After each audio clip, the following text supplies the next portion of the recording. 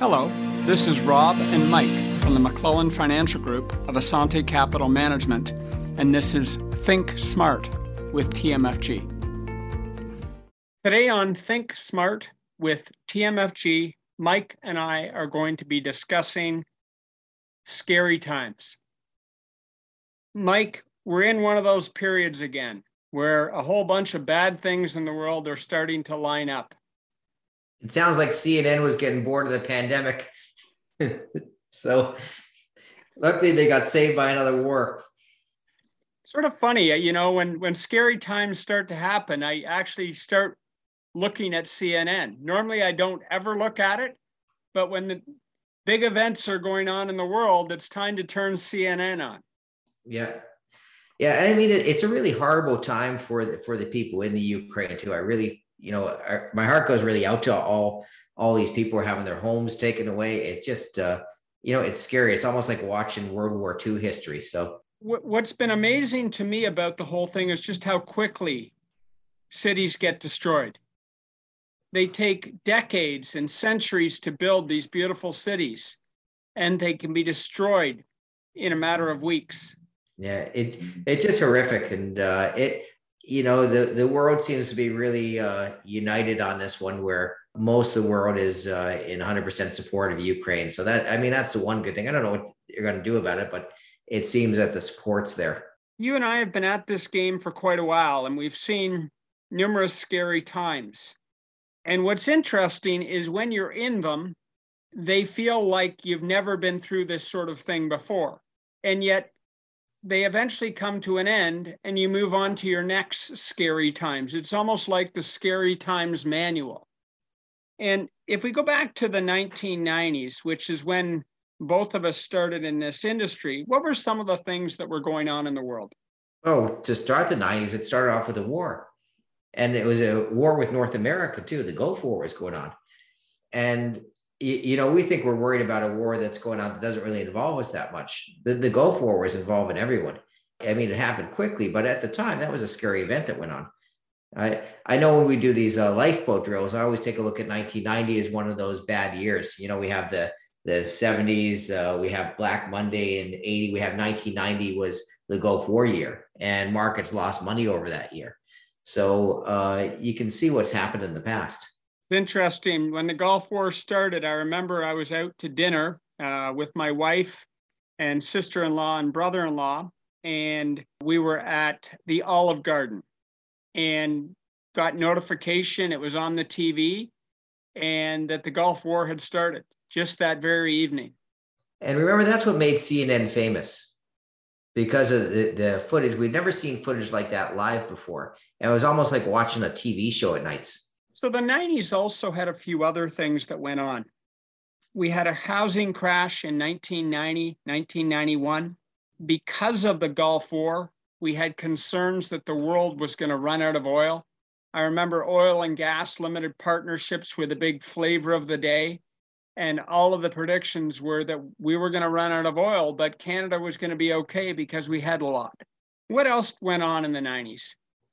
The 90s, all the European currencies got eliminated. You think crypto is a big deal.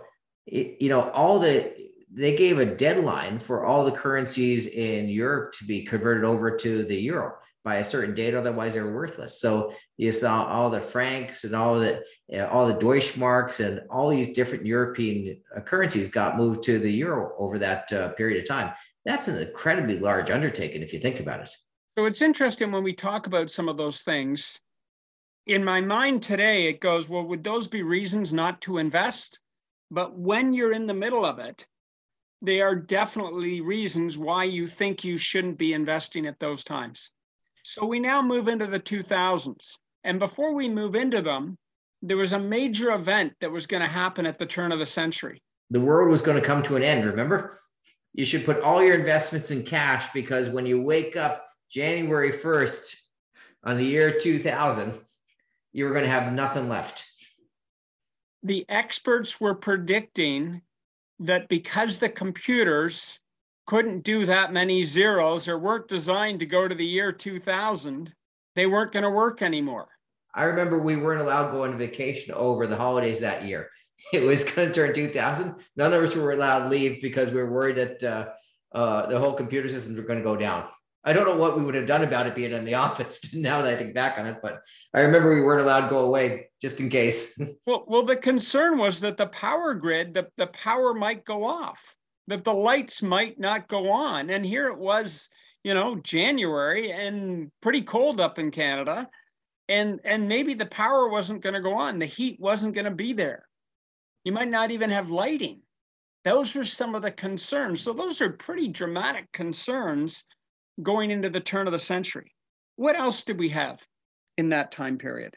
There was a few. One was we saw the Mexican peso crisis. That was the first experience where we got to watch a country's currency be devalued so much that it became basically worthless to the rest of the world. We got to watch a North American country basically go bankrupt in front of us. And, Mexico is such a big player now, it's hard to believe they went through that, but they did. We had 9/11 happen. Yeah, in the year 2001, that changed everything. I mean, that changed how much we're going to pay for security for the next, I'm not even going to say decades, forever. The world changed that day. We had the subprime mortgage crisis in the US. So we had a run up in the market to about 2007. And then in 2008, we had a major correction that continued into early 2009. And major is almost an understatement. It was the biggest correction since 1929. At one point, it was down 60%. It had passed that 50% that everyone thought they could handle and moved to 60%. And not only that, I mean, that's the overall markets. When you look at what would be considered safe investments, something like Bank of America, it was trading well over $100, went down to be only a few dollars, lost 95 to 98% of its value. And that's a big company that would be considered same as like if you own Royal Bank right now and that happened. It's insane to even imagine that, but Bank of America was bigger than Royal Bank, and that's what happened to it. GM used to be considered the same as owning a government bond. It went bankrupt. It was just stunning. So think of people who own shares in say, a company like Royal Bank. They've had some of those shares for sometimes generations.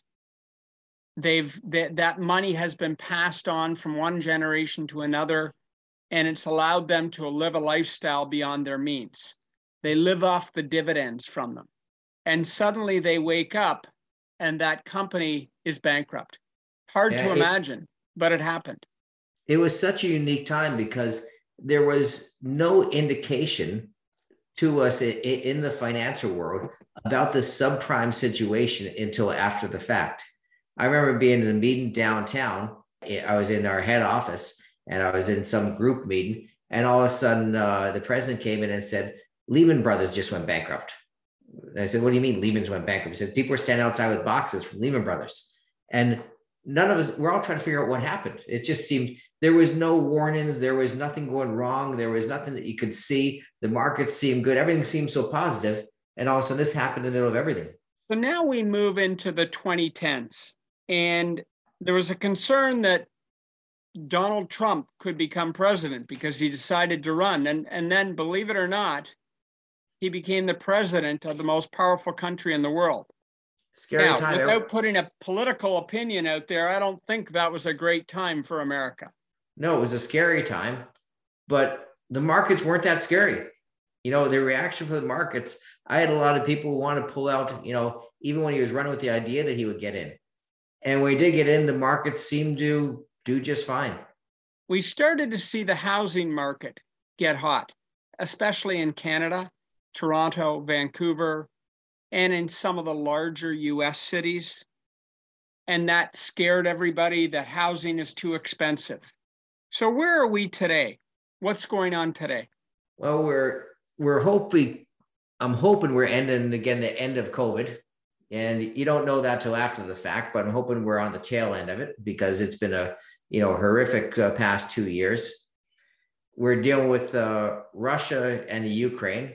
We don't have any clue where that's going yet. We don't know what the world's going to do. We don't know if Russia's going to back off. And we don't know how many other countries is going to affect? We're watching oil prices go up through the roof from things we would never expect, just because Russia's 10% of the oil supply comes from Russia. And when that gets cut off, it means OPEC has a reason to go and raise oil prices. We're in the next 2 weeks to 3 weeks, you're probably going to expect to pay another 50 cents for a loaf of bread. Russia and Ukraine, I think, are the one in three producers of wheat in the world. So that's going to affect us. Inflation is through the roof, something we haven't seen in decades. We haven't seen inflation like this since the 1980s. It's we're pushing 5% in Canada. US is 7.5% down there. You've got the supply chain disruptions going on in every single industry, and they're feeling it. It doesn't matter. Prices are going up. Labor costs are going up. Prices of raw materials are going up. We always thought we could control all of that. Turns out you can't. Sometimes the market just decides prices have to go up. And that seems to be where we are today. Yeah. So as you look back at these events, Mike, were those opportunities to invest? Everyone was. So are you saying that maybe with what's going on today, this might be a great opportunity to invest? When you see a market pull back, we know markets have historically always went up. So when you see the markets get any cheaper, and the idea of markets is they're going to go up in the future, whenever they get cheaper, it's always an opportunity to buy into them. I think you're right on this one. It doesn't feel like it. It doesn't feel like it. Never did. It never did. In each of those events, the last thing you were thinking about was now is a good time to invest. But the reality is now is probably a good time to invest. It doesn't mean it might not get lower, but you're never going to get the bottom. When COVID hit and those markets went down as fast as they did, March 2020, that was probably the best return you could get that we've seen over that next 2-year recovery period. We've never seen markets move up that fast. We've seen bear markets before, and we've seen recoveries. We know they recover, but we've never seen recovery that quick. Even though COVID continued to rage, and in many cases get dramatically worse than it did in the first few months that it hit. So no predictions here, but we do think because the market has pulled back, it may be a good time to put some funds to work that may be sitting idle. That brings us to the end of another week. This is Rob and Mike with Think Smart from the McClellan Financial Group of Assante Capital Management.